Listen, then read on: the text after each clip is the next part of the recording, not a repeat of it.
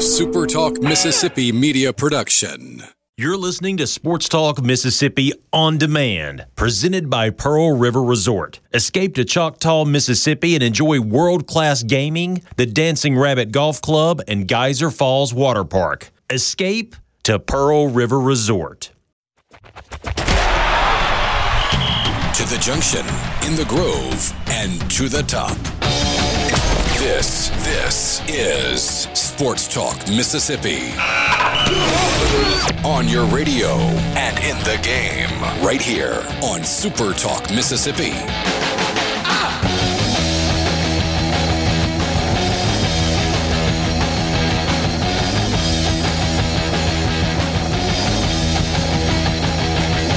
Tuesday afternoon with you, Sports Talk Mississippi, streaming at supertalk.fm. Welcome aboard. Glad to have you along for the ride this afternoon.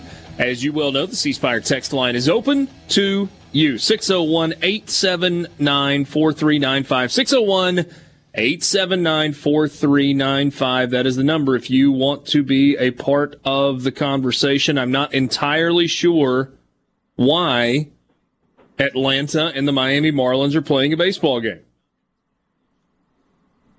Because the Marlins are winning the World Series.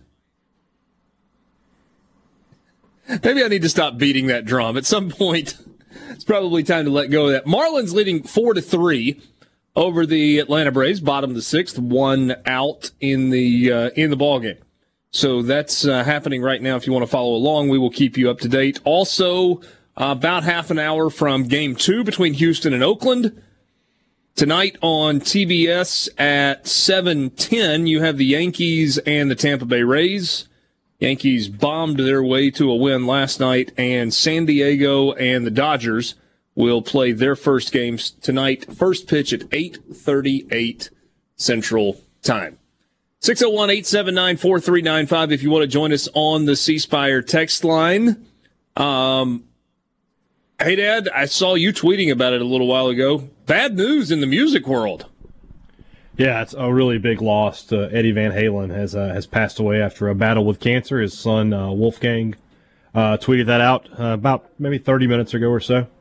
And, yeah, that's a big loss for sure. You a big Van Halen guy? I am a big Van Halen guy. So it's kind of hard not to like Van Halen, right? Yeah, what's not to like? I mean, they were awesome. Like I said in my tweet, in my opinion, the greatest rock band in American history. Find who could be number one. Aerosmith, the Beach Boys, the Eagles. The Beach Boys classify as rock? I mean, I think so, yeah. I guess some could argue the Eagles, but if you're talking American rock band, it's Van Halen. Yeah, for me it is, yeah. Am I crazy for thinking the Eagles are more rock and roll rock than the Beach Boys? Oh, no, not at all. No, you're not. But the Beach Boys are a rock band. I mean, to me, they are. Any band that features Joe Walsh playing guitar is more rock than anything the Beach Boys put out. Yeah. Okay. Fair enough. I wasn't like trying to debate. It's like we always have to put music in boxes, right? Yeah. Okay, this guy is country. Yeah. Yeah. But yeah, I don't know how would you, if you weren't classifying the Beach Boys as rock, how would you classify them? Just pop. Like easy listening? Yeah, but they're definitely Beach pop. Yeah. I mean, they're older stuff when they get into like Pet Sounds and things like that. That's not pop music. So. Yeah, but Surfing USA doesn't exactly. No, but I mean, for that time in history, that was what rock music was. Nobody was headbanging in the early '60s like that. So. Yeah. CCR is another good submission, but if you're talking, I mean, it depends on what your definition of rock is, because I wouldn't call CCR like rock, the same way that Van Halen is. It's like a different subgenre within the genre. And I love CCR, but I wouldn't put them in that category even. They're a rock band to me. They are. But anything with a guitar and a bass player and a drummer is and it's not country music, is probably going to be rock music to me. Country doesn't know what it is anymore. Song? My favorite Van Halen song? That's a tough question. I'll give you a top three. Okay. Panama, Me-Wise Magic, and Jamie's crying. Okay. You didn't go straight to Jump. No, and I love Jump, but I mean, not my top, not my top three. Fair enough. Do you have a favorite Van Halen song, Borky? I'm basic, so Jump is definitely my favorite. I'm kind of right there. We're running with the Devils pretty strong also. Jump was just a stadium anthem of my childhood. You know, like, we had a minor league hockey team growing up, and my dad and I used to love going to minor league hockey games. And they played Jump every single game. And so, you know, I'm 10 years old, and guys are knocking each other out, and you've got Jump playing in the arena. It brings me back to that time in my life, so I got ingrained in it when I was young. I got a friend that texted me a message. He said, Beach Boys are rock and roll. And I mean, I'm willing to accept that, but I'm just thinking about, gotta keep those good vibrations a happening. Because nothing says rock and roll like that, right? I mean, but you listen to like Bill Haley in the Comets. That's not what we would call rock and roll these days, but they were they're a rock and roll band for their time. I mean, that's right up there with, Freddie Mercury. I know we're talking American rock, but nonetheless. All right, so biggest story out there today is one that is kind of developing and could certainly have an impact. Is it possible that after 2 solid weekends of 7 games in 7 cities, no COVID hiccups, that we have a disruption in week 3 of Southeastern Conference football, not because of COVID, but because of a hurricane? Very fitting for how this year has gone. Yeah, that is pretty 2020, isn't it? So far, the SEC's done a great job with COVID. I mean, correct me if I'm wrong, no game has been postponed or anything just yet. Teams have had small outbreaks, and they have played, and everything's all good. And then this stupid hurricane is going to run through Louisiana and Mississippi on a Saturday and potentially be the reason we don't have SEC football, at least for a couple of games. That is so very much this year. It took a true act of God to cancel a SEC football game. The 3 games that really are in question, and if you look at the tracking models, I guess I could finish one thought before I start another. The 3 games that are in question, LSU hosting Missouri on Saturday night, Ole Miss hosting Alabama on Saturday evening, and Auburn hosting Arkansas on Saturday afternoon. Landfall is not an exact science. We certainly know that. But the target area is like Lafayette to Mobile, which means the landmass in between. Most projections have it making landfall somewhere along the eastern Louisiana border or maybe right along the Mississippi Gulf Coast, and then kind of curving back to the east. And if that happened, and not the way, which storm was it which hurricane was it that made landfall a month ago, Borky? Oh, gosh. I honestly don't remember. Laura? Who? Laura? I don't, man, whatever. The hurricane that made landfall, you remember when it made landfall, it made like a hard right turn. It was Laura. Well done. This is more of like a gentle right curve that kind of makes its way east, and then it's got really a big affected area as it moves to the northeast. Models are all over the place, and one thing I think that is probably worth pointing out, it could very well be that by the time LSU kicks off on Saturday night, Ole Miss kicks off on Saturday evening, and maybe even by the time Auburn kicks off on Saturday afternoon, the majority of the rain and the wind has already gone past us. But I think the concern is the collateral damage behind the storm.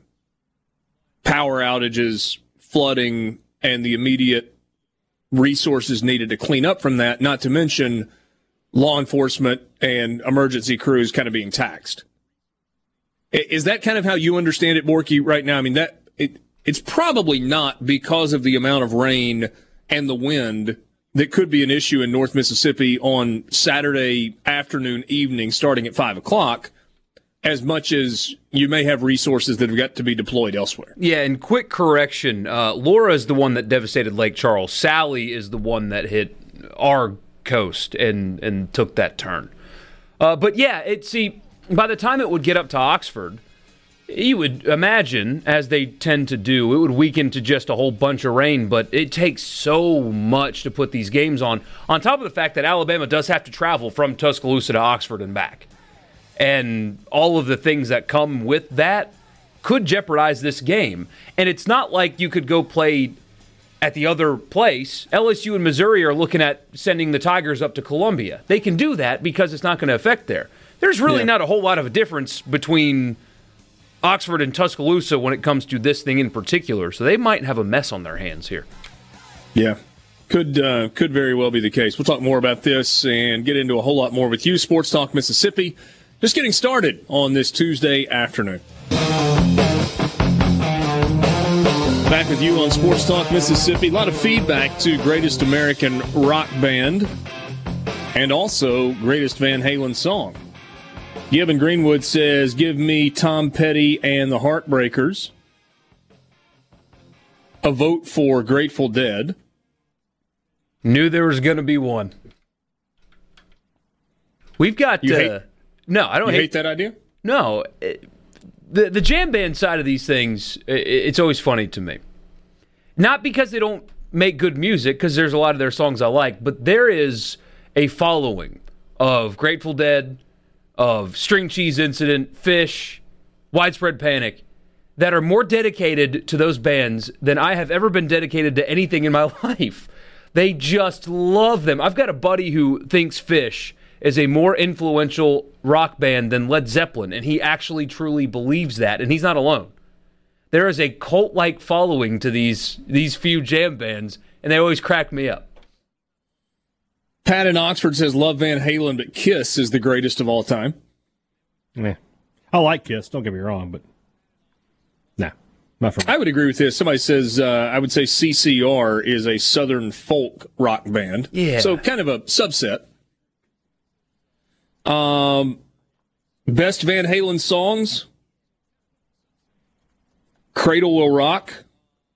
Detroit. Ed in Brookhaven, that was his submission, and he also suggested Charlie Daniels Band. Although I just wouldn't put Charlie Daniels Band in the rock category. A country band to me, yeah. Yeah, I mean, if you really wanted to press it, maybe you go Southern rock. But I would absolutely have that in a country theme instead. Somebody suggested Rush, and one of you guys said they're Canadian. Yeah, they're Canadian. Somebody says I'm in the minority, but the correct answer is the band. Another song vote is for Eruption. That's from Jay on the Res. Eddie Van Halen was 65 years old. David Lee Roth, greater than Van Halen. Wait, what? Couple for best song. So what? The lead singer of Van Halen's greater than Van Halen? I'm just reading what the text said. I mean, what? I mean, you could say he was the best version of them. And I can hear you, but not. He can't be greater than himself. Here, there was a vote for Keith and JS goes Hot for Teacher. That drum solo to get it going just rocks. That's great. Best song, Unchained. Another good one. Jacob in Quitman says best song, Little Guitars. Check it out if you're not familiar with it. I think I just played that, right? I think that's what bumped us in, yeah. A bunch of people pointed out that it was Sally that was the hurricane that took that hard right turn after coming ashore around Gulf Shores. Let's see here. It'll Bring Us In at 5. Oh, Ice Cream Man was a song choice. Yes. That you've got loaded for later. Hot for Teacher, another one there. Somebody says Leonard Skinner, greatest American band. You make that argument. Journey. You can make an argument. Love Journey, but I don't know if it's. I don't put them in the same tier as Van. I don't put them in the same tier as Van Halen. Their story for how they found their new singer is still incredible to me. Well, they just did a reality show? If I remember it correctly, the guy that's currently the lead singer of Journey is from the Philippines and was doing Journey cover. It was in a Journey cover band in the Philippines. Could not speak a lick of English, but could sing just like Steve Perry, beautifully. And they found him on the internet and reached out, and he didn't believe it, thought it was a hoax. It was like, nah, I don't believe you, sorry. And wouldn't take their calls for a while until somehow they finally got in touch with him to say, hey, no, we're Journey, and we want you to come be our front man. And he's been with them ever since, and he is amazing. Somebody says, who has a roller coaster at Disney World? Aerosmith. That would be the Rockin' Roller Coaster. Aerosmith. And he says, okay, case closed. Another vote for Skinnerd. Here's one that says Van Halen was better with Sammy Hagar. Guns N' Roses. Better with Gary Sharon. I'm not going to argue too much on Hagar versus Van Roth or Lee Roth. Guns N' Roses should be in this conversation, correct? You can put them in the conversation. Metallica too. Let's see AC/DC. here. That does not fit the list here. Yeah, we're talking Jake American here. Yeah, Jake and Laurel go in the opposite direction. He says, if you have to be under the influence of drugs while watching a flashing, colorful light show to make the music enjoyable, it's not good. # jam bands suck. See, I agree with you there. Some of their songs I like, I play them occasionally here, but that's always been my mentality too. Like if it's, man, I got to go to a show, but give me this drug first. Nah, I'm good. Music tastes very widely. Metallica. Yeah. Ed and Brandon goes with ZZ Top.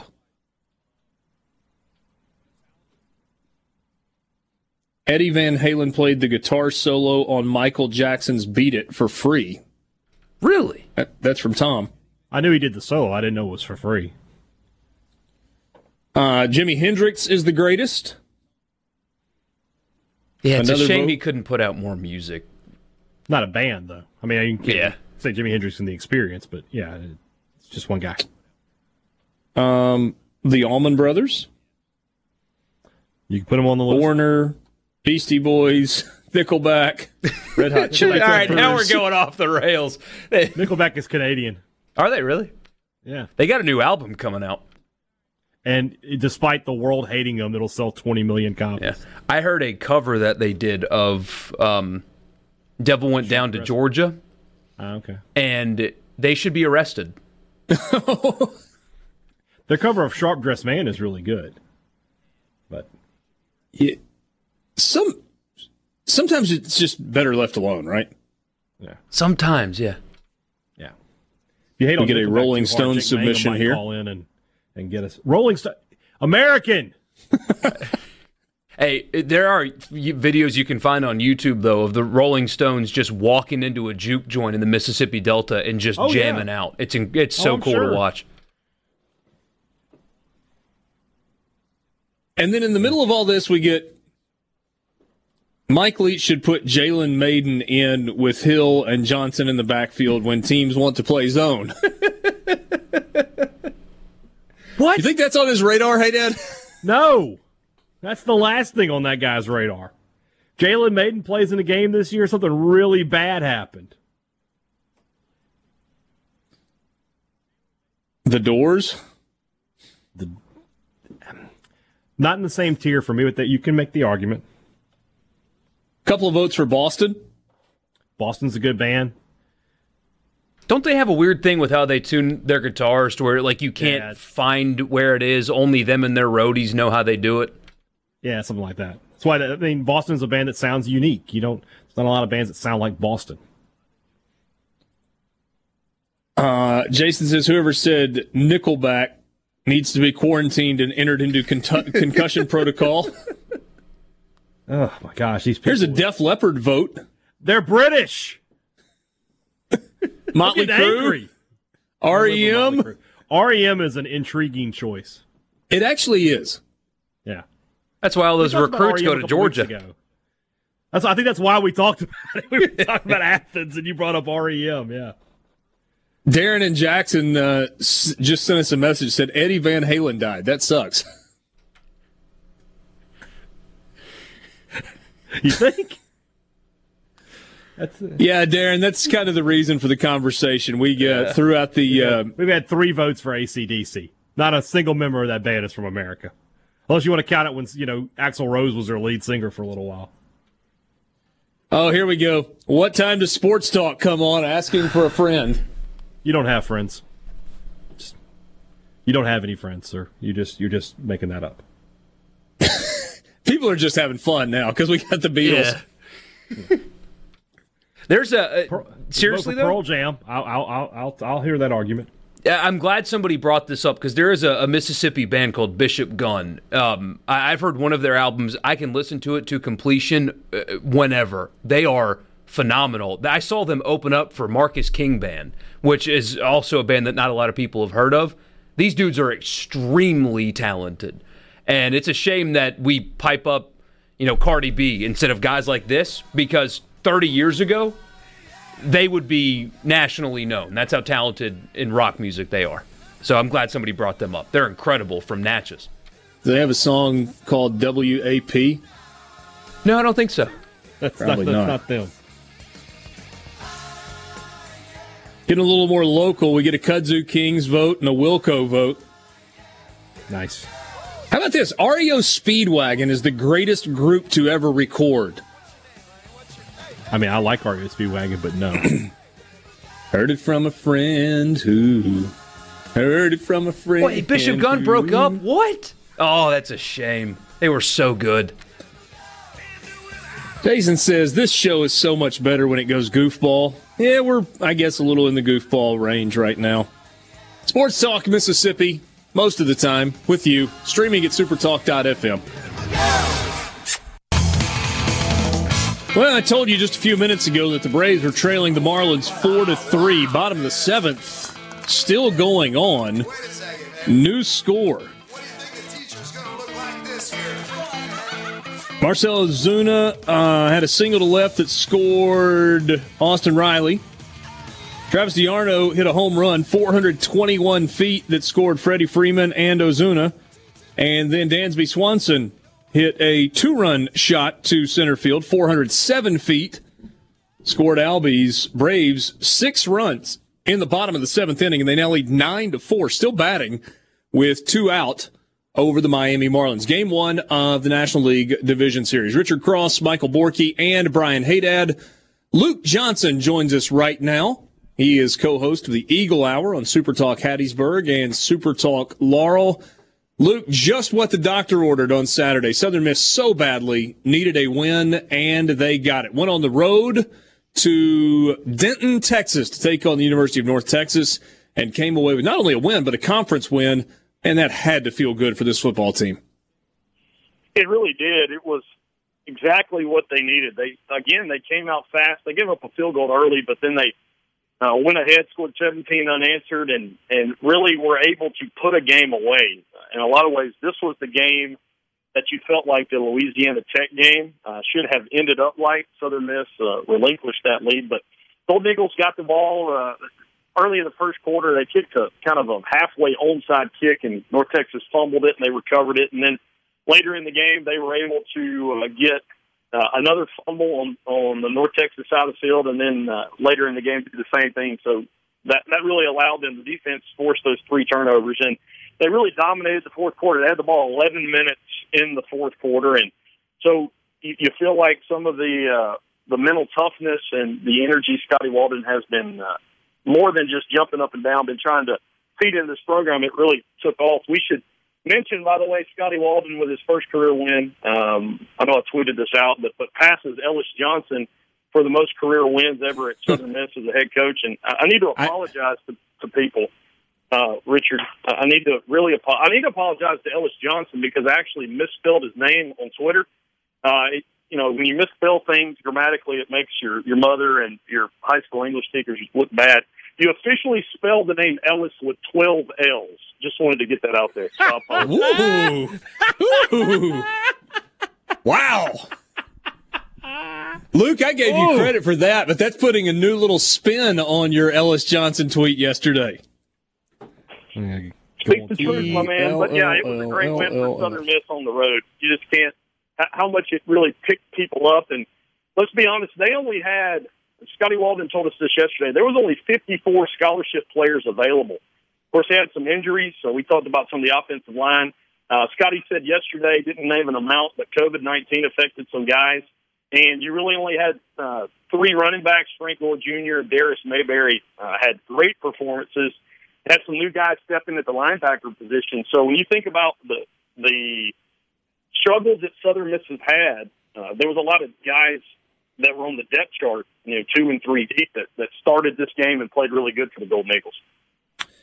I remember we talked on, I guess it was Thursday afternoon, and I kind of wondered out loud, good grief, you just air it out? And we kind of thought that maybe that was going to be the case, and that wasn't the case. Only 30 pass attempts in the ball game in comparison to 46 run attempts. Jack Abraham, 16 of 30 for 235, a couple of touchdowns and an interception. I guess this was a high-scoring game in that the final was 41-31, but I think we all thought there was a chance that it could have been significantly more high-scoring than that, especially based on some recent results, and it just really kind of turned out not to be the case. And that was a credit to Southern Miss's defense.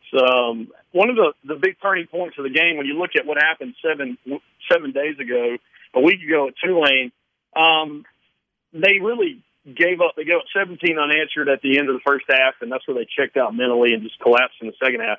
Southern Miss stopped North Texas on the last play of the first half, and were running off the field. They tackled the guy in bounds. The referees then put 11 seconds back on the clock.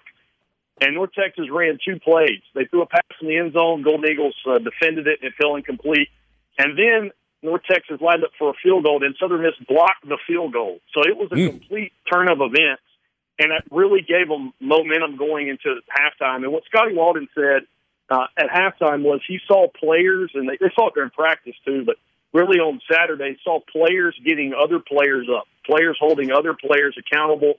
And that was one of the things that I think the fan base and people like me, former players, wanted to see players start taking ownership, and it did. Now, Southern Miss did rush for over 200 yards. Frank Gore is the first rusher for Southern Miss to get over 100 yards in a game since 2018. North Texas had a bad defense. I mean, and press pause just for a second before you go any farther on that. Does this qualify as the coming out party for Frank Gore? I think so. I mean, you had seen some of his ability in the open field, some of those genetics from his father in play and just the natural instinct. But, yeah, I mean, he looked really good when he was in the open field. And even more than that, though, I think people were really excited about seeing Darius Mayberry, a guy that's just kind of been snake-bit with injuries. People forget in 2016 he was the other half of the backfield with Cam Akers for the Clinton Arrows when they won the state championship. Mayberry scored 54 touchdowns in his high school career, and he looked really good. And Scotty Walden talked about just getting Darius to play with confidence because he's kind of been gun-shy taking hits. And he's a redshirt junior, but 2 touchdowns. But yeah, I think if you watch the tape Saturday or you watch the game Saturday, Frank Gore is a special, special player. So Gore goes 23 carries for 130 and a touchdown. Mayberry 17 carries for 55 yards and 2 touchdowns. No Tim Jones in this game, which we thought was going to be a really big deal if he didn't play, but still trying to get him completely healthy, I guess. They are just still nursing a lower leg injury, but Jason Brownlee has emerged. And when you look nationally right now, there are 4 guys from Mississippi in the top 24 in the country in receiving yards. Moore at Ole Miss is like 8, I think. Mitchell from Mississippi State's 24. But 11 and 12 is Jason Brownlee. And Tim Jones is still in the top 12 in the country after those first 2 games. But Brownlee now 11th nationally, I think right at 301 yards. And he has become the deep threat. I mean, he's a guy that has emerged. And when they get Tim Jones back, you don't have to just lean on him exclusively. there was a reason why Brownlee led the nation last year in touchdowns in JUCO, and I think Southern Miss fans are seeing that. DeMarcus Jones had another good game. Jack wasn't at his best, just about 52 completion percentage for the game, but when you're running the ball like that, it's just going to open up the passing game a little more, and they hit North Texas a few big times. So, any word out of either Southern Miss or Conference USA about this Saturday, scheduled to host FAU at 3 o'clock on Saturday? We're obviously tracking Hurricane Delta, and there's some decisions that, I guess, as the week goes along, are going to have to be made. Yeah, Jeremy McClain put out a statement a little while ago. It's kind of generic, just saying they were obviously walking through different possible scenarios. It's a 3 p.m. kick, so if the hurricane came in late Thursday, early Friday, and you weren't dealing with power outages, I could see them possibly moving that kick back. We expect to hear them something from late tomorrow at the absolute latest, early Thursday. Just kind of a generic statement put out. Conference hasn't read anything where they've said anything, but Jeremy obviously saying health of players, staff, fans, and Florida Atlantic most important, and so they're discussing different scenarios. Luke, any scenario where the game is moved, perhaps to FAU's campus for the game? I know there's been some loose discussion about the possibility of moving LSU Missouri from Baton Rouge to Columbia. Any scenario where you think it plays out that way? You're the only second person I've heard anything this week about bringing it up. The other was just in passing. So, yeah, I haven't really heard a possibility where that would come into play. Okay.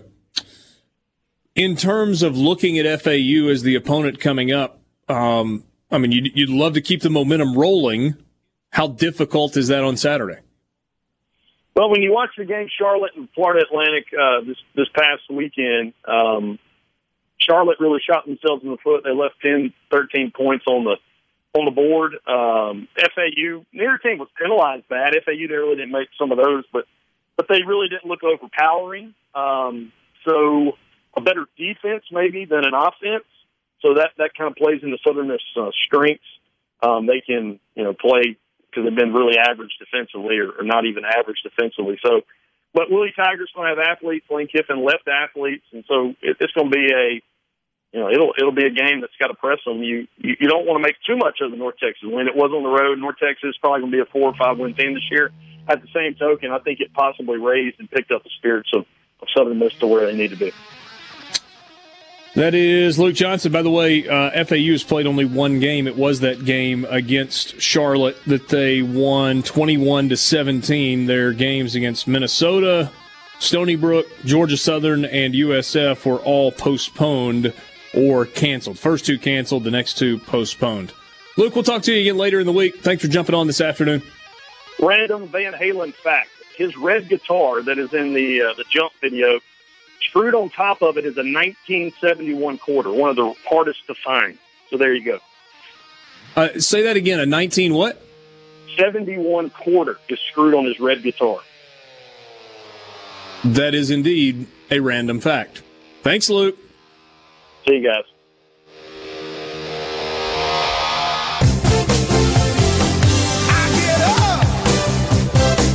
Back with you in Sports Talk Mississippi, streaming at supertalk.fm.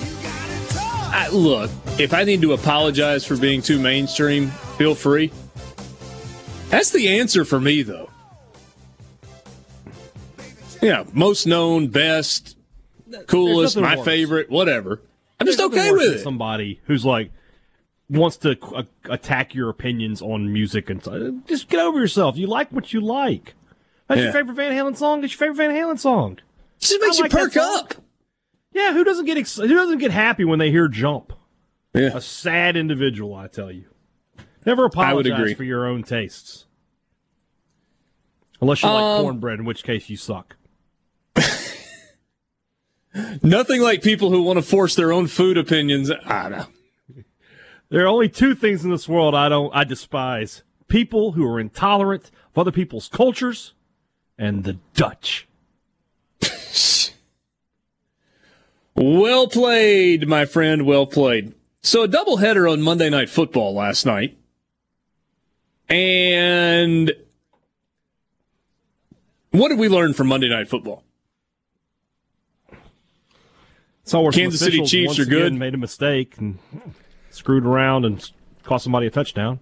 Well, I don't know if we learned. I mean, of course the Chiefs are good, but I don't know if that's what we learned last night.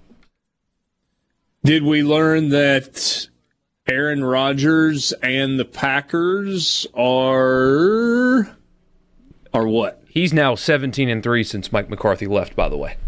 Just throwing that out there. Did you hear his quote today on the Pat McAfee show? It was beautiful. Did you hear it, Richard? No, what did he say? They asked him about, from last year to this year, having 2 years in the same system, and he was just talking. He's like, it's so funny people talk about down years when my down years are career years for other quarterbacks. Who? And I mean, that's it. It's a true story. It was incredible. I loved it. I think we learned last night that the New England Patriots did not miss a beat after Tom Brady left. I know they lost the game last night, but don't forget who didn't play.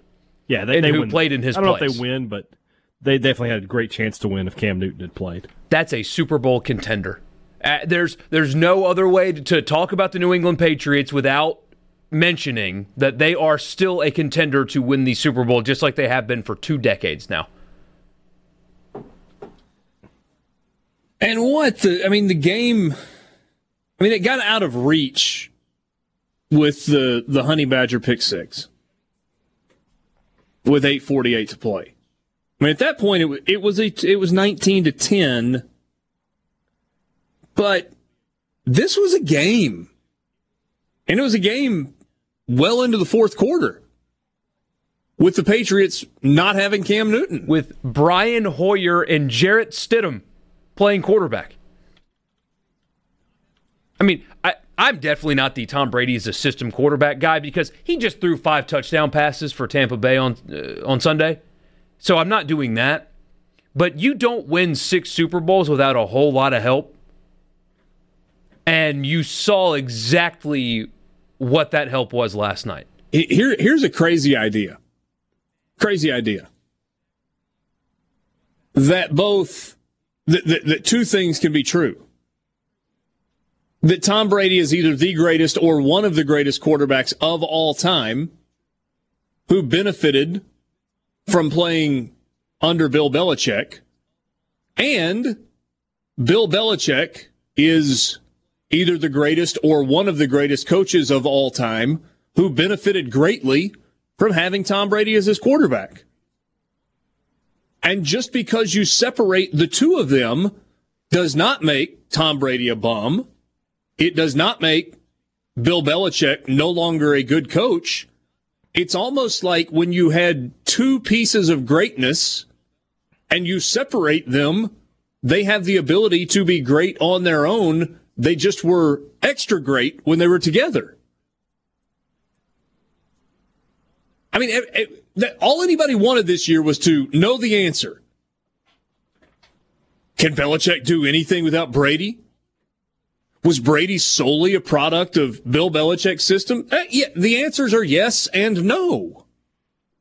Yes, of course Bill Belichick can still have success without Tom Brady. Maybe not as much, but he can show you that he's still a really, really, really good football coach. Can Tom Brady have success without Bill Belichick? Absolutely. Maybe not as much, maybe more. But when you put those 2 together, holy cow. It was a match made in heaven for almost 2 decades that yielded a whole bunch of Super Bowl titles. But that's not how we do things, right? You got to tear somebody down in order to lift somebody up. And just don't think it's necessarily true in this case. We'll talk more about that game and also more about the nightcap with the Falcons. We got a question earlier. What do you guys think is wrong with the Falcons? How much time do you have? Sports Talk Mississippi, 4 o'clock hours next.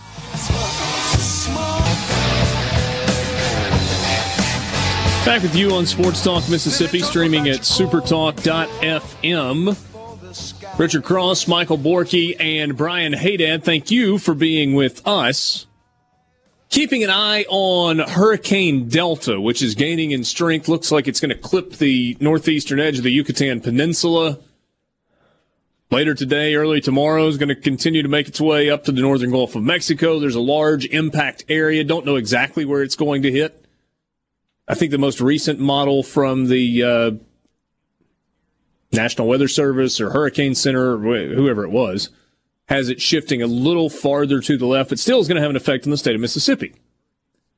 That could affect Ole Miss's game with Alabama on Saturday, which the Rebels are supposed to host at 5 o'clock in Oxford. When you look ahead on the schedules of both Alabama and Ole Miss, you find a common open date on November 7th. And I just wonder if people in the league office are going to look and go, yeah, that makes a lot of sense. Makes a lot of sense. Now, the one thing that could potentially do is mess up Alabama having an open date the week before they play LSU, which we all know is kind of the high and holy day, the off day. LSU is supposed to play Missouri this weekend. LSU has an open date on November the 6th, the week before they play Alabama. You know who also has an open date that day? That would be Missouri. So that's another game that could potentially be moved, and then you could kind of keep things in balance. Now, the other game, Arkansas-Auburn.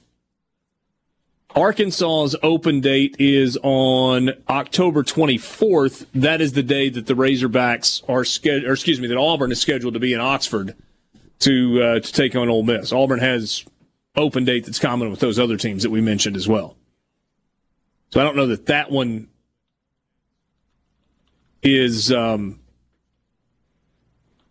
as easily movable. I mean, Fayetteville, Arkansas, Northwest Arkansas, you could potentially move that game to Arkansas.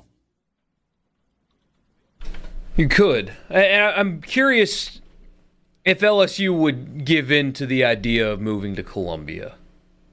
Because, I mean, the whole conversation we had all summer, right, was you've got to maximize revenue where you can get it. In a COVID year, is LSU really going to be like, no, we'll go play in Columbia instead of here next month? You know what I mean? Because I saw that thrown out there, and I thought, are they really going to agree to that? Don't forget, a couple years ago, LSU and Florida had that huge issue when they were trying to. I forget what hurricane it was. Was it Matthew, maybe? Where they wanted to move it from Gainesville and then to flip-flop the next year, and LSU wouldn't give into that. And they ended up playing, 2 years in a row in Baton Rouge or something like that. So, LSU not exactly known for just, we'll switch things around. That is correct. That was also when it became abundantly clear that the commissioner had to take a lead on these things and say, this is how it's going to be. Right. And has the power to do so. Just got to exercise that power. I mean, you do it in consultation with the schools, of course. But sometimes you just got to say, this is how it's going to be, period. We got to play these games. This is, it's a crazy year that's just getting crazier. But you don't really have the option in the case of Ole Miss, Alabama of saying, hey, let's take it to Tuscaloosa. Well, I mean, you're going to be dealing with the same weather in Tuscaloosa that you're dealing with in Auburn. Yeah. That you're dealing with in Oxford. And you do have a common open date just 4 weeks down the road. Would that be beneficial to Ole Miss? I should know this, but I don't off the top of my head. Who follows Alabama? Arkansas on the road? Then, it would be beneficial for Ole Miss. Keep momentum from the win going. Nothing like playing Alabama to knock you down a few pegs, right? That's a good point, yeah. I kind of tend to agree with you. So, Ole Miss sitting at 1-1. They've got Alabama, likely to fall to 1-2. But then it's Arkansas, Auburn at home, and at Vanderbilt. 3 winnable games considering how horrendous Auburn is offensively right now. I mean, your buddy Cole Kublik said their offensive and defensive lines are the worst in the SEC. Maybe working in hyperbole, but he doesn't seem to think they're very good on either side of the ball. Talking about Auburn. Hey. Especially on the offensive side. Protecting Bo Nix apparently is a huge issue right now. Yeah. Yeah, Cole's not one to use like hyperbole is like a talking point. Yeah. I would like to think I know some things, but when Cole Cubelic talks, I listen. No matter what he says, I'm like, oh, I agree. It's a good call. That's why you can hear him on the Thunder and Lightning podcast on Thursday, previewing Mississippi State and Kentucky, as he'll be there on the sidelines Saturday night. Yeah. I promised that we would circle back to the Monday Night Football conversation. You got a doubleheader because of the postponement from the weekend, and we talked a little bit about New England and Kansas City. Kansas City gets the win, 26-10. Mahomes was 19 of 29, 236, a couple of touchdowns. And it wasn't like the best game ever for Patrick Mahomes, but he steps up and makes plays when he has to. Did New England even figure out who its backup quarterback is as a result of how those two played last night?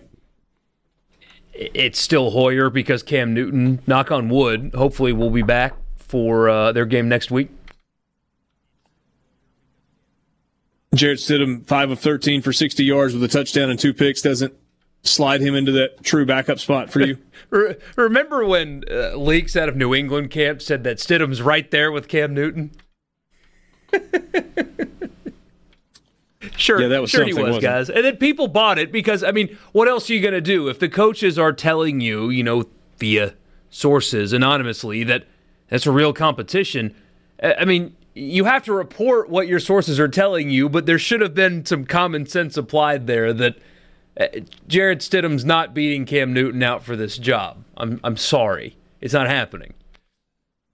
The later game, Green Bay wins 30-16 over the Falcons. Aaron Rodgers, 27 of 33, 327 yards, 4 touchdowns, no interceptions.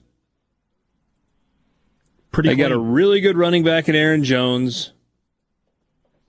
You don't know their receivers. None of them. I mean, I guess maybe you do.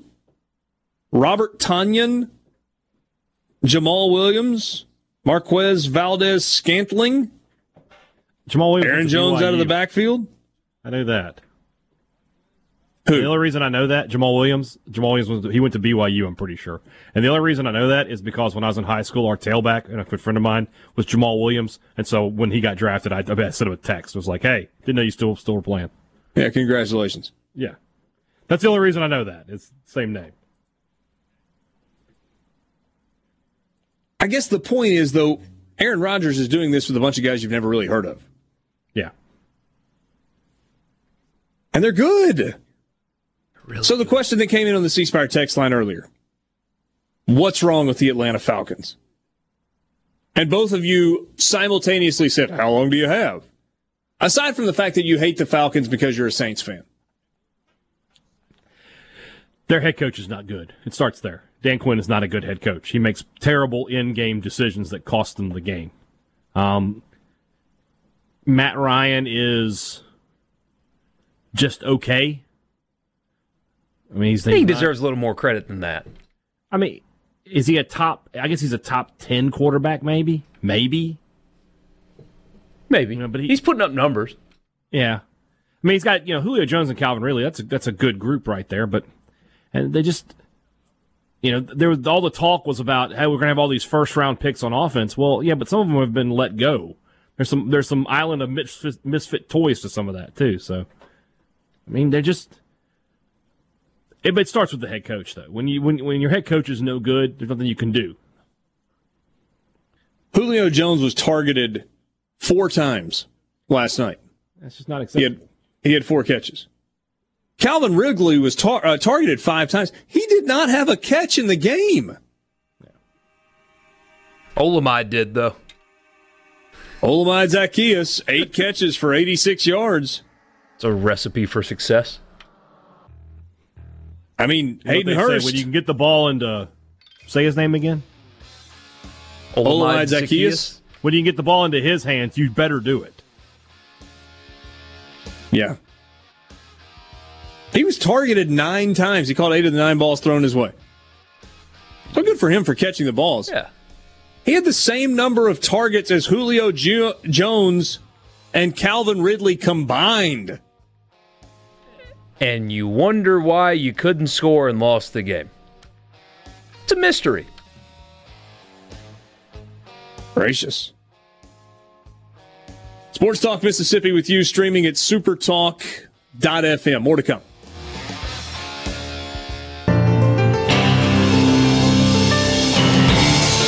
Top of the ninth inning, Braves 3 outs away from a Game 1 win in the NLDS over the Miami Marlins. Braves exploded for 6 runs in the bottom of the 7th, gave one of them back in the top of the 8th, and now the Marlins batting top of the 9th, needing at least 4 to keep this game going. Richard Cross, Brian Haydad, and Michael Borky with you. Thanks for being with us on this Tuesday afternoon. We started something last week, and Michael Borky loved it so very much that he decided that we would keep it in place and run through it again. We're going to do real or fake? Yeah, with a little evolution here, because a couple of these are going to be basically a pick one. So either real or fake, or which one is the real one. And we'll start locally, obviously. Which one is the real one? The Mississippi State that beat LSU, or the Mississippi State that lost to Arkansas? Which one's the real one?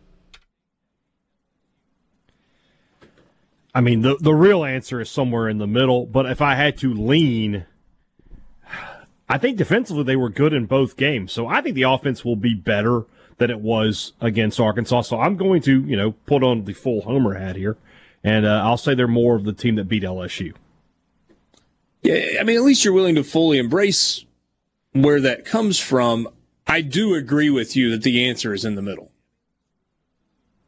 I don't think when you're playing an all-SEC schedule that the real you is the offense that rolls up 600 yards through the air. No. But I don't really think the real you is 14 points against a team that had lost 20 in a row in the SEC either. So here's what I'm curious about, hey, Dad. I think the offense is going to be better than it was on Saturday. Mississippi State's been pretty good defensively through 2 games. Yeah. Maybe even really good defensively through 2 games. Is that smoke and mirrors? Or is it scheme? Or is it personnel that's better than we were giving it credit for? Can that part of it continue? I'm pretty sure I know what the offense can do. Right. And I think what it's going to end up semi-consistently doing, as we were just saying, is kind of a cross between the first 2 games. I don't think that KJ Costello is going to continue to turn it over on average 3.5 times a game. I don't think.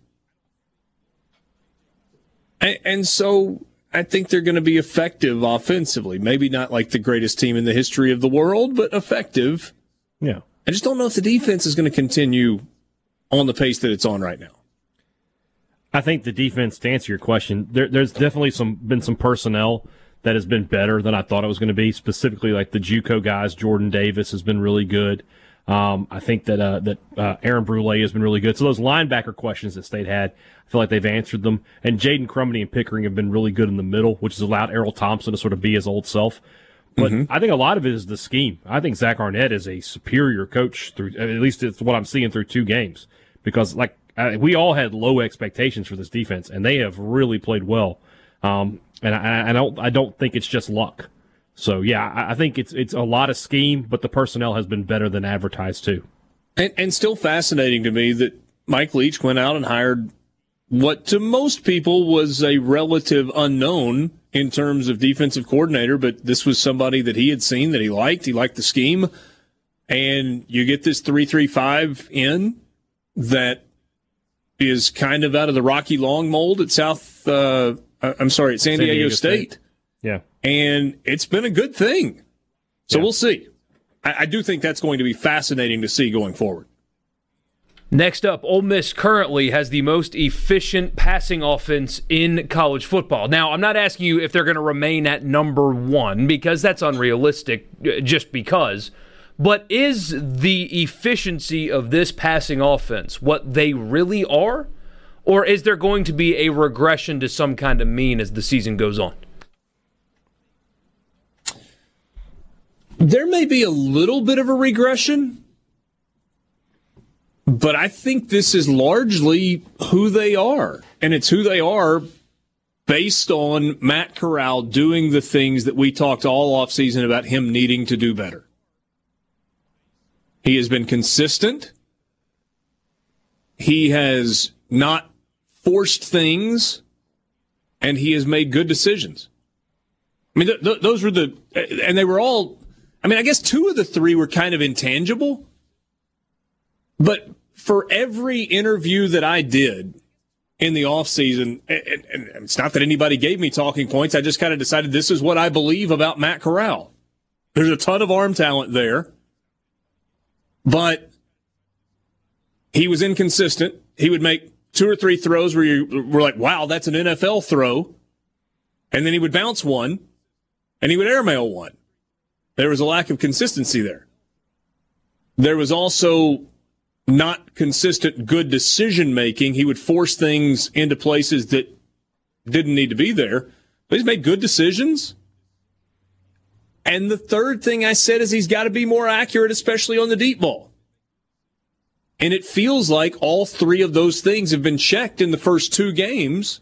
So are they going to be the number 1 team in the country in pass efficiency? Probably not, because they're going to play some pretty good defenses between now and the end of the year. But yes, I think this is who Ole Miss is offensively now. I think that's real. It's kind of been what we expected, right? I don't know if we expected it to be this good. Nobody did. No. But the personnel that Ole Miss had offensively was a group that you knew going into the season was going to be able to score on people. The problem was, who knows if they're going to be able to stop anybody, and that so far has come to absolute fruition. But it is an offense that's talented enough to keep scoring at a high level like this. Yeah, Corral is good. They've got playmakers around him. Kiffin is a superior, and Lebby are good offensive coaches. There's no reason to think that they won't be good offensively all year long. Next up, so which one is the real one? The LSU that lost to Mississippi State at home. I know the competition's different, but they looked different in Nashville against Vanderbilt. Which LSU is the real one after 2 weeks? I think it's more the one that we saw at Vanderbilt, to be honest with you. I think obviously having Stingley back makes a difference, but I think they made a lot of mistakes and they learned from them against Mississippi State.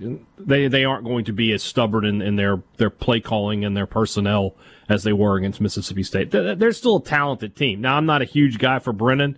Don't think he's the greatest, but they have a lot of talent around him. Defensively, there's plenty of guys there. They're going to play in the NFL. They're a good team. They'll lose to Alabama. They'll probably lose to Florida. But after we saw this week, and we had this discussion last week, and I said I thought LSU could beat Auburn. Are you still going to doubt me on that one? I think LSU will beat Auburn. I think they'll beat Texas A&M.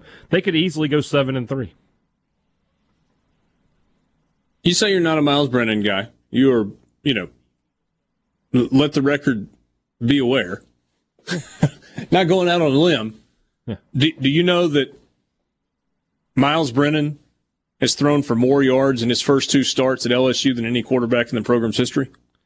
Well, I'm not surprised by that. I mean, that's like, I'm sure KJ Costello can say the same. It's just different times. And, Burrow's first year at LSU, they weren't doing what they were doing offensively now. Yeah, that's true. So it's almost it's a little apples and oranges. Porky, what do you think on that? It depends on what you thought of LSU after the Mississippi State loss, because I still, even after what I saw against Vanderbilt, think there are multiple losses still coming. They are not beating Florida. Heck, they could lose to Auburn still. I know they looked bad last week, but they could. It's on the road. They're losing to Alabama. There are multiple losses still on this schedule, I think. We have to remember, as good as LSU looked, that this is a Vanderbilt team that will be overmatched against everybody they play athletically. The difference between Vanderbilt and LSU athletes there's not a single player on Vanderbilt's team that LSU would trade any of their players for. Not one. Not a single one. And they've got to do it again before I start saying that they're fine back to normal. I got to see it again before I start crowning them And the seeing same. it this week doesn't really help you either. Playing Missouri, you expect them to dominate. Which, by the way, kind of breaking news report just happened that says that LSU has reserved a block of hotel rooms in Columbia. Better to be prepared. Okay. Yeah. I did talk to some Mississippi State people that were there for the opener and said that's a bad LSU team. Now, maybe they were just bad on that night. State made them look bad. Did. But, I mean, these were not people that were, like, intentionally trying to take something away from Mississippi State in that great win to start the year. Just an observation. That's not a good LSU team. Yeah. We shall see. Sports Talk Mississippi, streaming at supertalk.fm.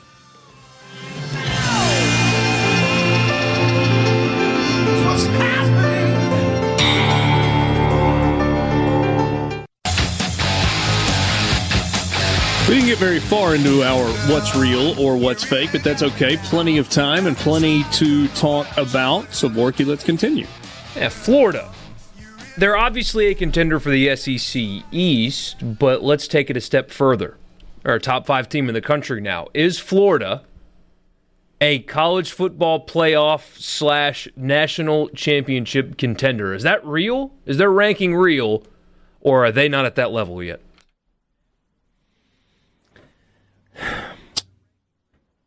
If they get a little bit better defensively, they are there. I think Florida will beat Georgia. And I think Florida will beat Georgia because I don't trust Georgia's offense.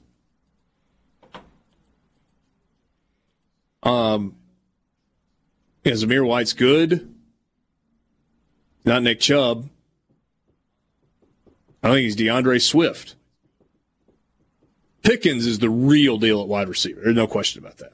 George Pickens, good player.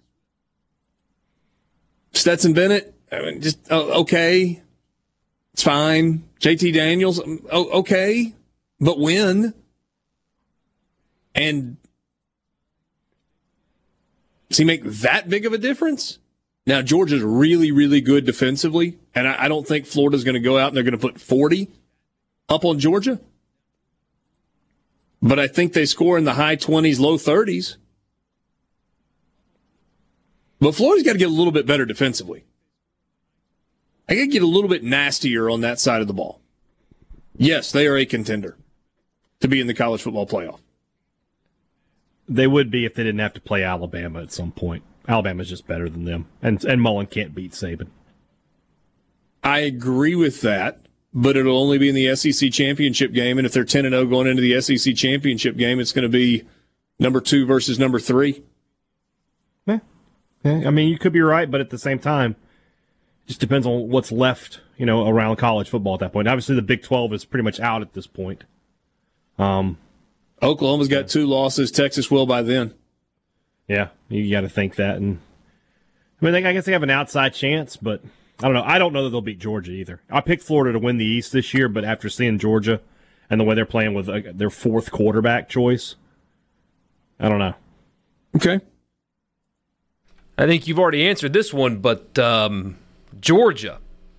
A lot of people saying everything's fine. Georgia, week 1 with Arkansas, just struggled. They're back. Are they at that level? National championship contender Georgia. Yes. No. There's talent everywhere on that team. I mean, every player is a 4 or 5 star player. The blue chip index was built for Georgia. They got a ton of talent, especially defensively. That might be the best defense in the country. And I know defense doesn't win championships the way it did when we were growing up, but it still helps. It still helps. They can lock down just about anybody. Georgia's in the mix. No, because they don't have an answer at the most important position on the field, and that's quarterback. They don't have an answer. You want to win a national championship in college football? You better have a thoroughbred at quarterback. Everybody in there. You better have a guy. I'm sorry, no, I'm just finish that. You better have Trevor Lawrence or Justin Fields or Jake Coker or Deshaun Watson. I mean, yes. Hey, Dad. In any scenario, you can point out an anomaly. But that's what I'm saying, though. They got enough around him that almost anybody can look good. They also got Kirby Smart coaching them. That ain't Nick Saban. That's their biggest issue right there. Is Kirby Smart is not the best big game coach. Yeah, I'm just curious what stupid decision he's going to make in a bit. And listen, I'm not a Georgia hater. I like Georgia. I like Athens. I like their stadium. I like a lot about Georgia. Kirby Smart has disappointed in big situations. Georgia should have won a national championship. It's been 40 years, I think, Michael Borky. Yeah, I'll have to check my notes, but yeah, I think it's 40 years. They should have won an SEC championship, and they should have won a national championship. Yeah. And they've whiffed in that scenario. Well, if they had won that SEC championship, they would have gone to the playoff and been had a chance for another national championship. Yeah. And to your point, I agree with what you're saying, but from a talent perspective, Georgia is right there. Oh yeah, it's wildly talented. I mean, I think they probably got the third best roster behind Ohio State and Alabama, or Alabama and Ohio State, if you prefer. I would agree with that. I mean, the recruiting thing is a machine right now at Georgia,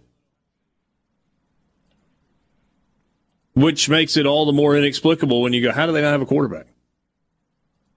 Think about what they did. Jake Fromm leaves early, and maybe that was a little unexpected and probably wasn't a good decision unless Jake Fromm was just ready to get out of Athens for whatever reason. Yeah. That wasn't a good decision for him to leave early. No. Jake Fromm was not an NFL quarterback. Was not, is not. And they get the transfer from Wake Forest, and then he opts out for what reason, we don't really know. I mean, do we really think it was for COVID? Oh, no, I think he thought he was going to get beat out by JT Daniels. Or an agent got to him. That could be it. Maybe. And I'm not knocking on Stetson Bennett IV. But don't try to get me to believe that he is the same caliber talent as Trevor Lawrence or Justin Fields or Kyle Trask or Matt Corral. It's not close on any of those four. And I can make the list a whole lot longer if you want me to. Mac Jones, who they would potentially meet in the SEC championship. Close. Yeah. Not even close. He's a middle of the pack in the SEC quarterback for sure. Hey, he's not as good as Jake Coker was at Alabama. But to your point a second ago. Well, I mean, let me see the rest of the season. I have only seen a game and a half. But right now, yes, you're correct. But as far as like their career, yeah. I mean, you would put him behind Mac Jones. You'd put him behind Trask. You'd put him behind Corral. I'd put him behind Costello. I mean, yeah. So what, fifth at best? I'm sure I'm leaving somebody out. I'd rather have Terry Wilson. Oh, now come on. Now you've Then who? Then Stetson Bennett the fourth? Bennett the fourth? Absolutely. No, I'm not going to agree with that. Really? Yes, I am not going to agree with that. We might circle back to that conversation next Tuesday. Yeah, we might. So okay, Borky, let's go down that list real quick. Quarterbacks that you would rather have than Stetson Bennett IV on this Georgia team. Kyle Trask, yes. Yes. Mac Jones. Yes. Bo Nix. Yes. Miles Brennan. Miles Brennan looks more talented than him. They both have similar experience. Matt Corral. Yes. KJ Costello. Yes. Felipe Franks. Yes. Don't you do it. Terry Wilson. Yes. Either of the two guys at South Carolina. No. No and no. Well, man, I'll tell you what, though. They didn't choose Helinski for whatever reason, but when you watched South Carolina last year and you've seen the game and a half of the walk-on Stetson Bennett IV, the country club, which quarterback would you rather have for that Georgia team? Because one of them looks more talented than the other. I feel like it's wrong to disrespect a guy that just won an SEC game, but he didn't win that SEC game. His team did, and he didn't screw it up, which credit to him, but... Man, that is part of it. That's part of it. Yeah, I'm not taking the South Carolina guys over him. What about Jarrett Garantano? That was Probably. hard. That's a difficult choice. There's some coin flips in here. These guys that we're getting to now are on teams that are not anywhere close to as talented as the Georgia one. Of course. It's a little bit easier to play quarterback. I mean, Borky, 10 of the teams in the SEC are not anywhere nearly as talented as Georgia is. So it's just a little bit easier to manage a game with that kind of roster than it is for Garantano or Tano at Tennessee. All right. Kellen Mond or Stetson Bennett the fourth for Georgia? Find a wide receiver to run the Wildcat for 4 quarters. Give me Lynn Bowden. Yeah, give me the next Lynn Bowden. That's who I'll take instead.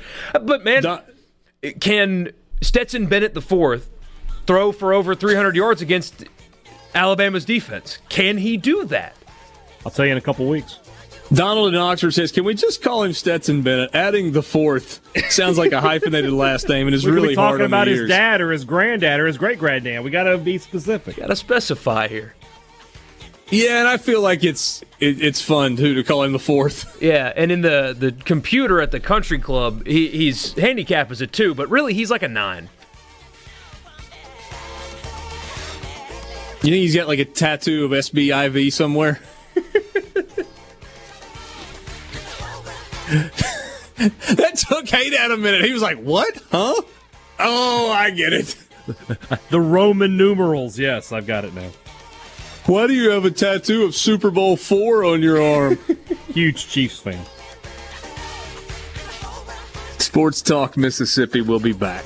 Who's bad? Back with you on Sports Talk Mississippi, streaming at supertalk.fm. So, in the studio next door to me, Hayden King is he's the afternoon DJ for the radio station here in Oxford, and he was doing it's the National Fill in the Blank Day. By the way, there's like a day for everything now. People were going crazy last week and the week before over like National Daughters Day and National Sons Day. It's like just enough to make you kind of feel bad for not putting a picture of your own kids out there somewhere. And then you're like, nobody celebrates this. Anyway, I overheard Hayden in the break, and he said National Plus Size Appreciation Day. Here I am. Let's go. Tell me, how much do you appreciate me, boys? National Orange Wine Day. What? What is orange wine? National Noodle Day. We should celebrate orange wine by throwing it all in a river. Is National Fruit at Work Day. I call orange wine a screwdriver. Wait, did you say fruit at work day? National Fruit at Work Day. As Like opposed to an apple? all of the other days of the year where you're not supposed to bring You can't fruit bring a to banana work? to No, work? it's fine to bring fruit to work. It's just today we celebrate the fruit that we bring to work. Oh, man. So the day's not even for work or for people. It's for the fruit. I can't believe I missed that day. Who knew? You normally bring fruit to work? I would have today on such a special occasion, yeah. I do bring fruit to work, but by fruit, I mean a candy bar. I bring Skittles sometime. Do those count? They're fruit colored. Fruit flavored? Jeff says the wife of the San Diego Padres bench coach just came into my mom's boutique a few minutes ago and said they're ready to win this series against the Dodgers. Go Pods. I like like the sound of that. It's like a Mad Lib right there. Well played. Are the Padres in the process of becoming America's team? They're fun. They are a fun team to watch. They got good young players. I can't wait to see them all in Yankee and Dodger uniforms in the next 10 years. Yeah, but their coach after the whole ordeal, that was an embarrassment. Or manager, I should say, excuse me. After what? The hitting a grand slam, went up 6, Oh, for apologizing? For apologizing for that? Come on, man. Yeah, whatever. They're fun. Fernando Tatis Jr. Star. Really good. Absolute star. Borky, do we have any more real or fakes? Yeah, Tennessee. Are they for real? What is for real, though? Like, are they going to win the SEC East? Not going to win the SEC East, but could they go 7-3? Maybe. Think they'll lose to Florida, Georgia, and Alabama? 14th in the country right now.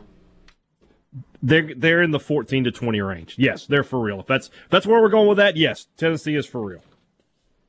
Tennessee is top 20 for real. I believe so, yes. Yep. I am comfortable with saying Tennessee is top 20 for real. I'm not comfortable with saying Tennessee is top 10 for real.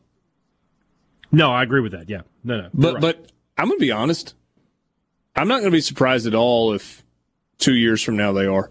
You know how we and lots of people have kind of poked fun at Jeremy Pruitt for the all shucks, just ball coach, you know, what apparently, but by all accounts, he is incredible with recruits.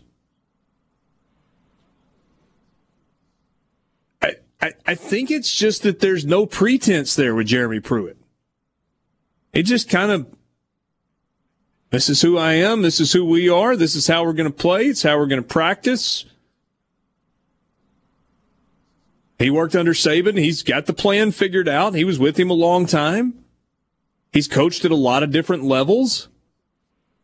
I know it's kind of rare that we see this, but I think a guy that coaches at the high school level and then transitions to the college level before transitioning to a head coach, I think there's something to be said for that, as opposed to just being a college guy forever. Maybe I'm overplaying that. I don't know. No, I don't disagree with that. You learn humility and nothing else at the high school level. Yeah. And the Nick Saban tree.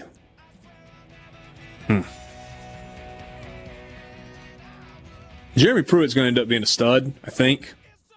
Kirby kind of already is. Billy Napier is going to be. I don't know if you can really put Lane Kiffin on Nick Saban's tree. I think probably not. I think what you had already been of his tree is better. The second tier of his tree is better. Napier, Pruitt, I forget who just Smart, as opposed to Muschamp and Fisher. I know Fisher has a national title, but what's he done lately? Yeah.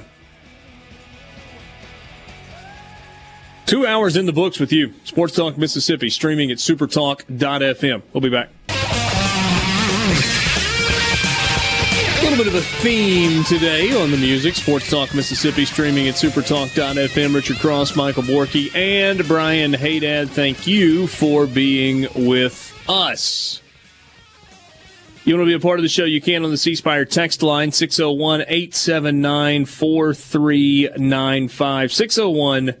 601-879-4395. Now could be the best time to upgrade your smartphone. Sure, you could wait for the next big thing, but now is a great time to get into a new, late-model mobile device with incredible multi-lens camera, enhanced memory, and much more. Learn more about the cool features that are available to you. And as a bonus, get $100 off best-selling smartphones when you upgrade or add a new line at your local C Spire store or online at cspire.com. 601-879-4395. That is the number if you want to be a part of the conversation. It's time right now for the College Football Fix.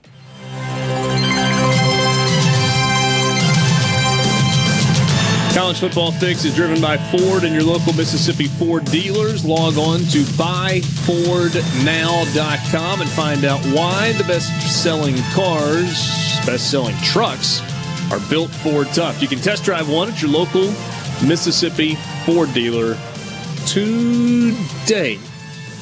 We'll circle back to Borky's real or fake. I still don't think we worked our way all the way through that list, did we? It's a few more. A lot of good discussion along the way, though. It's kind of what this is all about, right? It's kind of what we do. But let's take a break on that. We'll circle back to it and look at what is coming up this weekend, if Hurricane Delta will cooperate. Florida goes to Texas A&M. Hey, you know how Vegas is really good at their job? Its job. We talk about that all the time.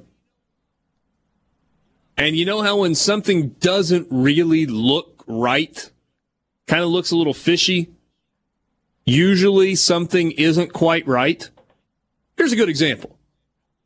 Over 90% of both the public money and the tickets this past weekend were on Arizona, who was just a 3-point favorite against the Carolina Panthers. Did you guys watch any of that game? Check it out at all on Red Zone channel. Catch this final score. Just a reminder that Las Vegas is pretty good at what it does for a living. I say all that to say Florida's only a 6.5-point favorite in College Station over Texas A&M. This just feels like such easy money to me. Somebody knows something. So Kyle Trask. Did you hear the preamble, by the way? Yeah. Being named after Kyle Field, growing up in Texas, not being touched by Texas A&M, and a lot of people, but not by Texas A&M, who plays in a stadium of which he is named after. You think he's not going to be extra motivated to kick the crap out of them on Saturday? How about Pat Dooley finding that nugget? It's pretty impressive. He was working on a story that I thought didn't have great traction. He was trying to find out why Kyle Trask and Kyle Pitts were both named Kyle. I mean, he was really reaching. And he stumbled across this story, and he threw out the whole Kyle Pitts angle to it and just wrote about Kyle Trask being named after Kyle Field out of an Aggie family. Gators a 6.5-point favorite. South Carolina is a 13-point favorite at Vanderbilt.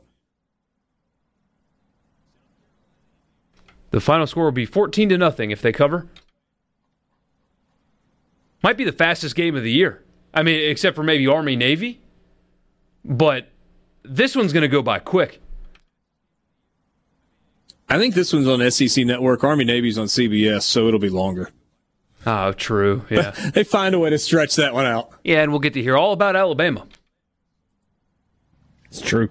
A&M fans were hot this weekend, by the way. But, I mean, what do you expect when... Have you never watched a game on CBS before? Well, it doesn't matter who's playing, especially when Alabama is playing in that game.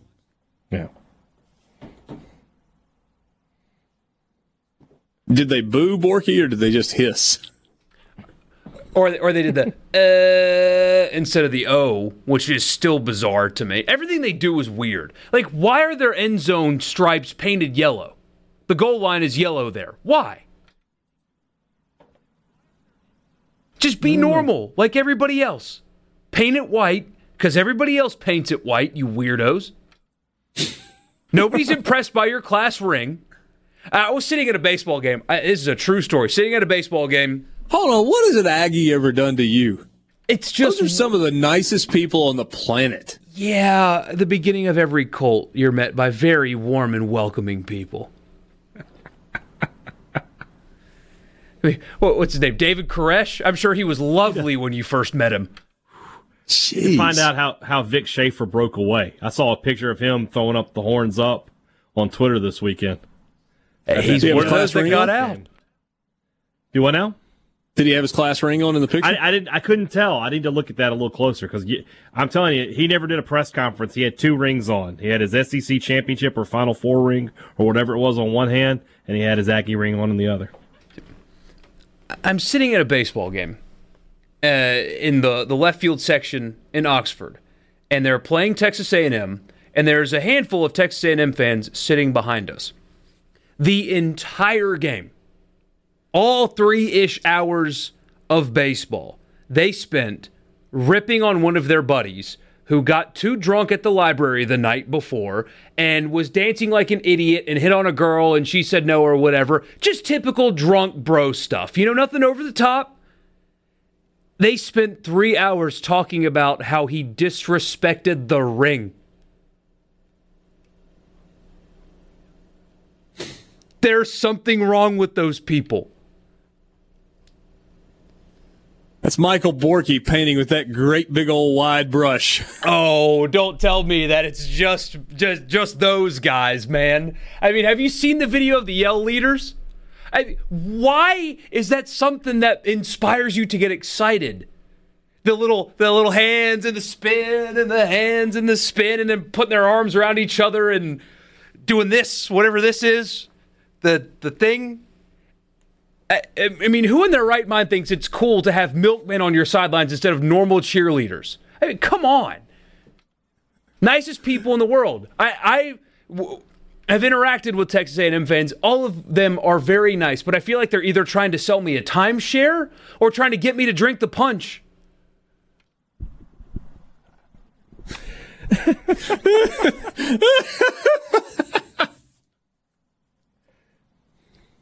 And their punch is barbecue sauce. Mixed with a little something. Yeah.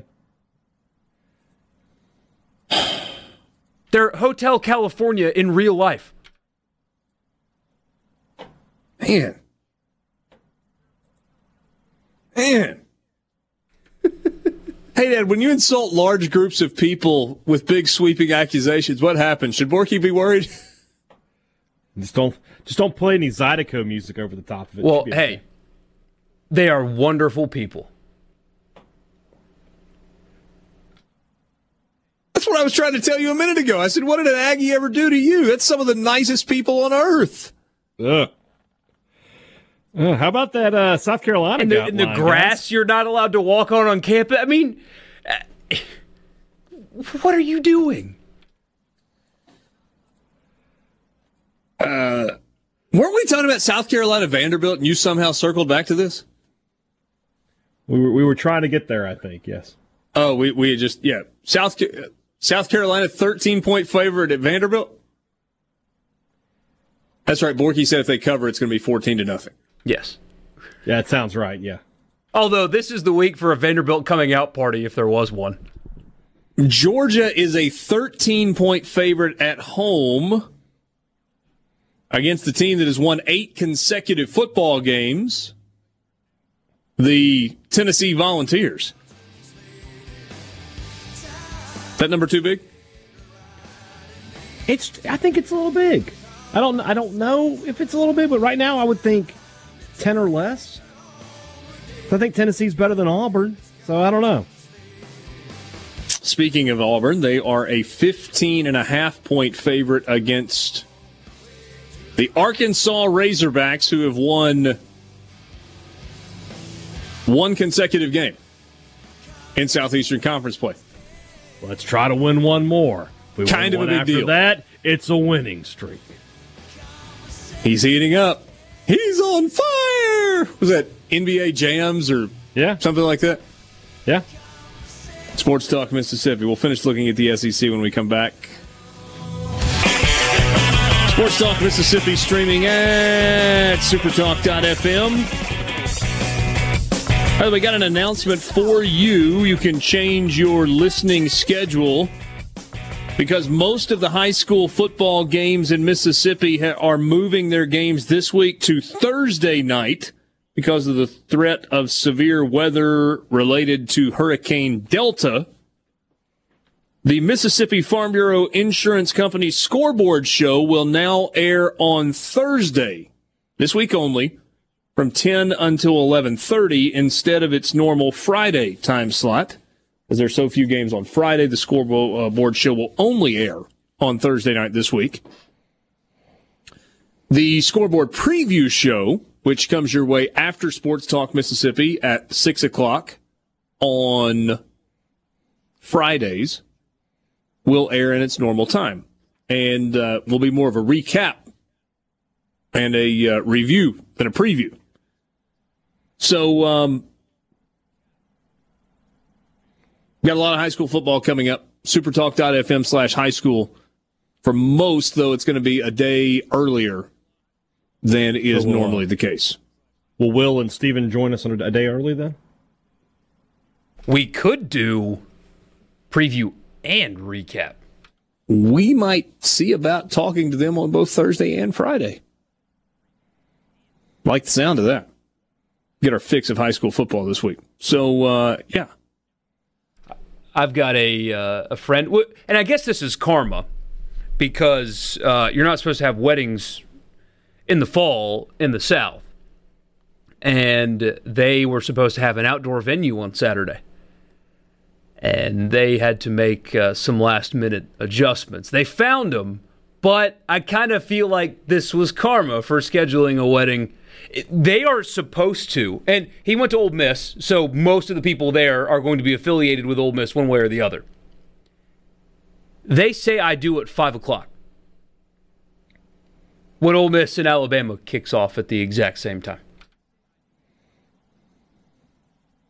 Gonna be some earbuds in use, I promise. Oh man, I'm a groomsman because he's a great person and a very good friend of mine. But I'm gonna look out into the crowd and you're gonna see every guy up there looking down, holding something in their hand, watching football while they're going through all the non-important stuff. During the ceremony, you think? Oh, 1,000% yes. I've been there. I did that. I was at a wedding in Nashville a few years ago. One of my best friends, they chose to get married on a fall Saturday, and they're both from Nashville, and so most of the people there were Tennessee fans. And it was the night that Oklahoma played in Knoxville. They had this incredible venue up in just the hills outside of Nashville. The place was stunning. And there was probably 200 people at the wedding.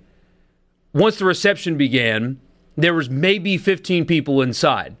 You go outside, 3 guys brought their iPads, and the entire wedding is outside watching Tennessee, Oklahoma using a hotspot on the iPad. How was the mood after Baker Mayfield planted the flag on the tee? Oh, it day of celebration, right? It was like a funeral. Yeah. Let's see here. Jason coming after Borky on the C Spire text line. Kind of. He says, Borky railing on A&M's military-born traditions has me confused. I'm laughing my rear end off and hoping he bumps into an active drill sergeant somewhere. He goes on to say, copy this from an A&M site about that ring. The 7 Army values include 4 of these. Educate yourself, Borky. Although he called you dorky. Burn! Aggie values, excellence, integrity, leadership, loyalty, respect, and selfless service. Laughing at Borky's ignorance and pomposity. Absolutely sure he's right about weirdness, though. Love that guy, Borky. They are weird. They're weird. King Biscuit says milkmen, haha. That's what they look like. Look, man, if you serve this country, you're an incredible person making a great sacrifice. I'm not talking about the people that serve. I'm talking about the fans that are sitting at a baseball game talking about how their buddy disrespected his ring by getting drunk and doing normal drunk people stuff. It's not like he got a DUI or committed assault. He got drunk and got rejected by a girl at the bar. That is weird. The milkmen are weird. They are. It is. Everybody bending over weird. and putting their hands on their knees and chanting is weird. It is. It's very weird. Singing about Texas when you're not cool playing and Texas is it's weird. Unique. But, everybody's got kind of weird traditions. You have 90,000 Georgia fans that bark like dogs. That's a little weird if you just kind of take it and set it aside on its own. A Georgia fan barked at me in the airport one time. I felt so embarrassed for him. I wasn't embarrassed because this adult man's barking at me, but I was embarrassed for him. I kind of wanted to give him a hug and tell him, it's going to be okay. I mean, you have a fan base that raises its arms in the air and wiggles its fingers to call pigs. You have a fan base that rolls its arms around in a circular motion in the air, trying to get a bird to land on their head. You have a fan base that has, I don't know, man. That Eagle's pretty cool. Made up a series of words as their cheer. You got a fan base that rings bells. It's like get to it eventually. Trying to get cows to come for them. There's a lot of weirdness. There is. A lot of weirdness. But the cowbell thing can be explained as they have a competitive advantage with their home atmosphere. Yeah, but that's not why it started. It didn't start as a competitive advantage. It didn't start like that, yeah. It didn't.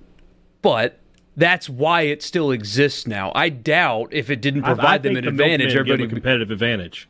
I think the players went on the field, they're like, holy cow. And then they're distracted the rest of the day. Is it because they do this?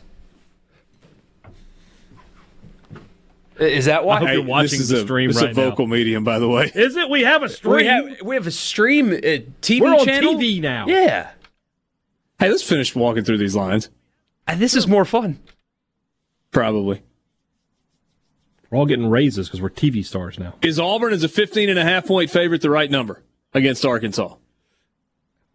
There's only two ways this game can go, in my opinion. Either Arkansas is going to make it way more interesting than Auburn wants it to be, or Auburn's just going to run them off the field. I'm not sure which one it is just yet. I lean towards Auburn's not that good, and Arkansas could cover that. Bama's favored by 24 over Ole Miss. Feels right. I mean, you think Ole Miss will be able to score, especially early, depending on what the weather's like. If they play the game and it's raining like crazy, I don't like that for Ole Miss's chances. But, I mean, when and how will Ole Miss stop Alabama multiple times in this game? You know? I mean, Alabama can do it all. And not just do it all, but do it all really, really well. Yeah. Yeah, I'm giving the points when we get to Friday. I did appreciate Lane Kiffin. Somebody asked him about coaching with Nick Saban. Does that give you an advantage? He goes, well, Saban assistants are 0-20 against him. I think it gives him an advantage over us. You're not a very good gambler if you like those odds. Yeah, that was a good quote. Kentucky, 2.5-point favorite against Mississippi State in Lexington. That's dropped a point since it came out. Was it 3.5? 3.5, so I guess the money's pushing towards Mississippi State. I haven't developed, I can't go much into it right now, but I have developed an analytical system to determine the winner of this game. I will divulge my pick on Friday, and I will explain my system. Okay. My system is I pull it out of my you-know-what. LSU is almost a 3-touchdown favorite over Missouri, 20.5. They'll cover that. I kind of think you might see a final score that's really comparable to what you saw last week in Nashville this week for I agree LSU. with that. Yeah, I agree. Regardless of Missouri where they play it? Yeah. Yeah. Heck, it's better for them if they play in 41-7. Missouri. They can throw the ball. It won't be, pouring down rain. All right, let's jam on the C Spire text line. I hope we stay underdogs all year. Y'all are making Hogman's Day, not picking the Hogs. I just picked the Hogs. I just said that they're probably going to cover. I just said Mike in Oxford says, with Chad Morris calling plays, woo, big suey. Yes. How quickly does Gus take those back? I can't believe it hasn't happened yet. It's kind of a rite of passage in every football season. Well, I go. When the leaves turn color, Gus Malzahn starts calling plays again. It's my responsibility. Get the Waffle Take that House over. sheet out. Probably not going to release that responsibility again. But then.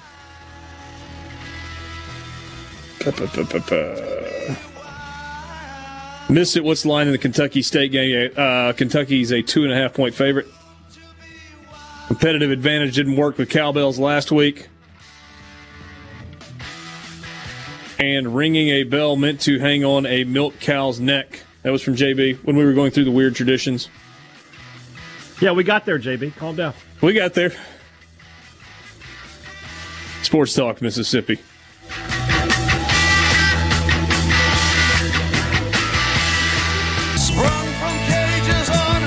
Back with you on Sports Talk Mississippi, streaming at supertalk.fm. Good to be with you. If you want to be part of the conversation, you can do so. C-Spire text line 601-879-4395,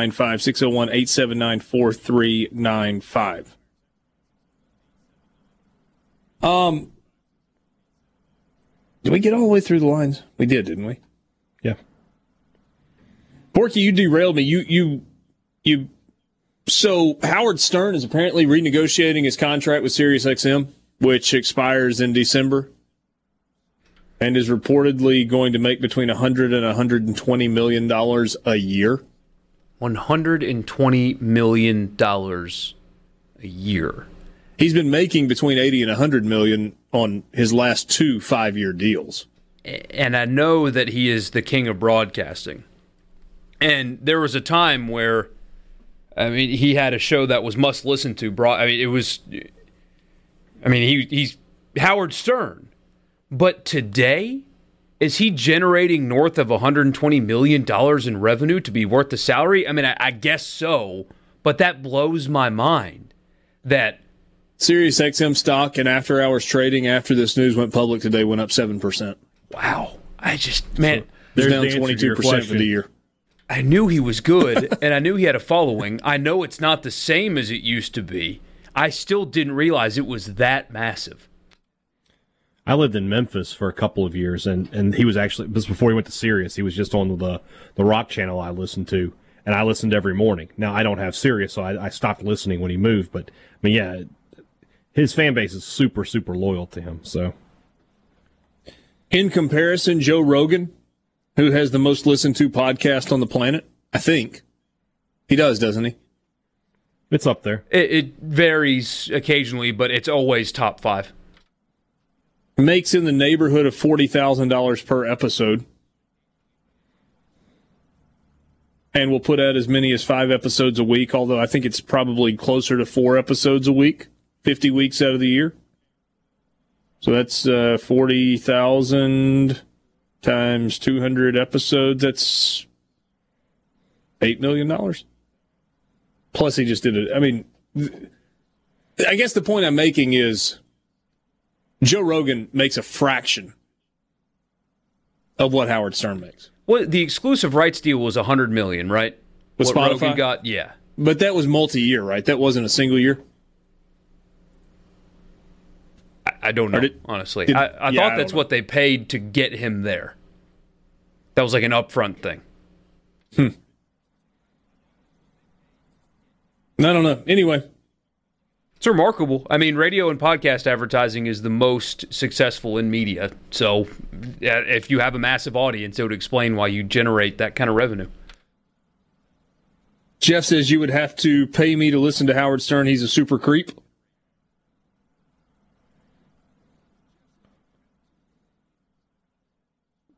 Okay. Not everybody's cup of tea. No, he definitely isn't. The content sometimes.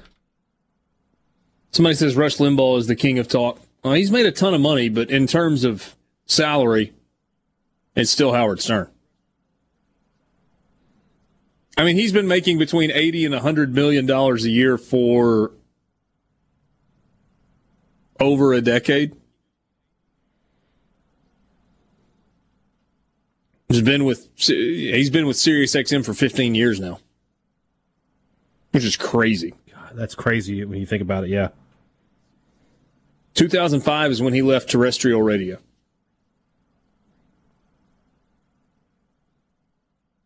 Big money. Major League Baseball going on right now. You have the Tampa Bay Rays. I'm sorry, you don't. That's coming up tonight. Houston and Oakland are in the top of the 7th inning. Houston trying to take a 2-0 lead. Guess what, guys? I think all of a sudden you're probably not super excited about playing the Astros in the postseason. No, they're putting it together. Or do they have drones to tell them the signals? What are they doing this year? cheaters or not, they got some guys that can swing it, and they've got some guys who have learned how to win in the postseason.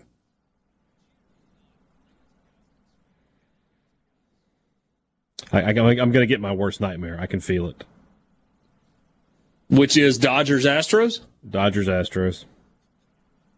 And that's going to be on the heels of Miami coming back from being down 2-0 and winning the NBA Finals.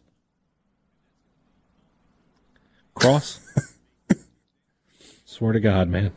Game 4, 8 o'clock tonight, Lakers and the Miami Heat.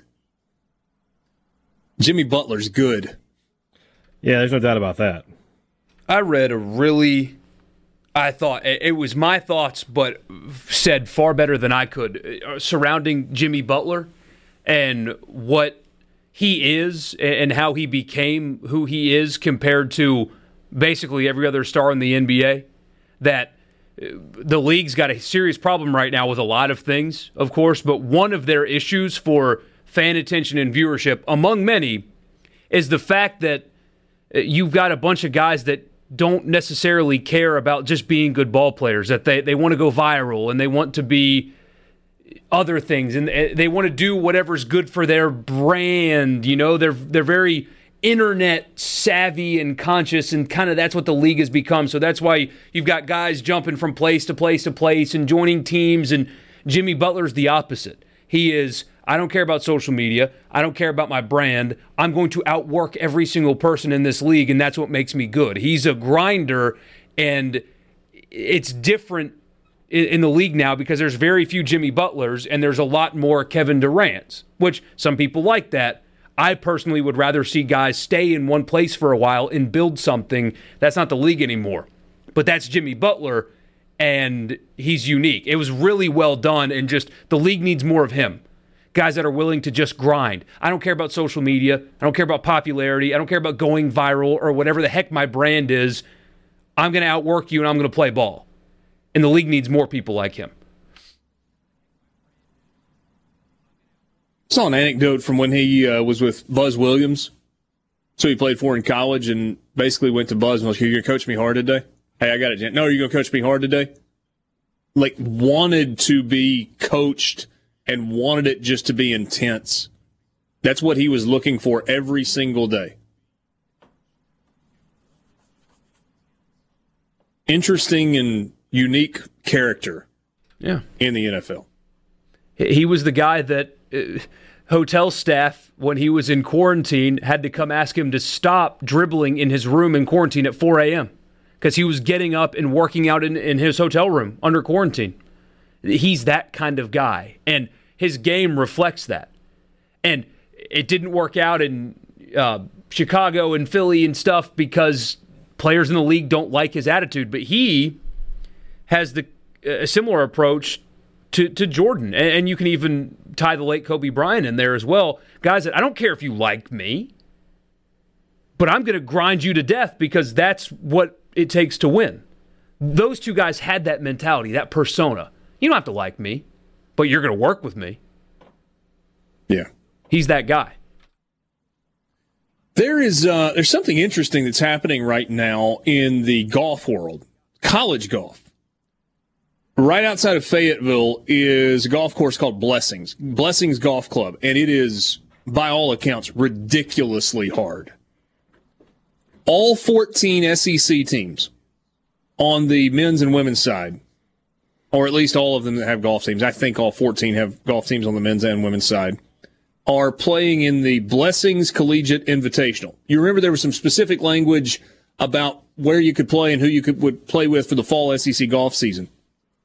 So you've got all the teams from both sides. Alabama is leading on the men's side. They are 4 under through 2 days, including 7 under on their round today. That is outstanding golf. Mississippi State is currently tied for 7th at plus 11. They are 5 under as a team on their round today. And they got a kid by the name of Ford Clegg who has been outstanding. He's 6 under. Which is 4 shots off the lead in this tournament overall. Ole Miss has had a tough couple of days. They are 18 shots back of Georgia currently in 14th place. Speaking of golf news, did you see the PGA Tour news today?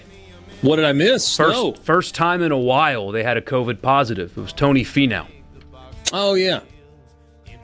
Asymptomatic, but positive nonetheless. Mm-hmm. They've done an exceptional job not letting, because guys are coming in and out, too, of these tournaments. It's not the same group of guys every week, and COVID has not been a story for them since, like, the second tournament months ago. Yeah. On the women's side, Arkansas, who is the host, is leading the field at +2. You got Ole Miss in 5th place at +21.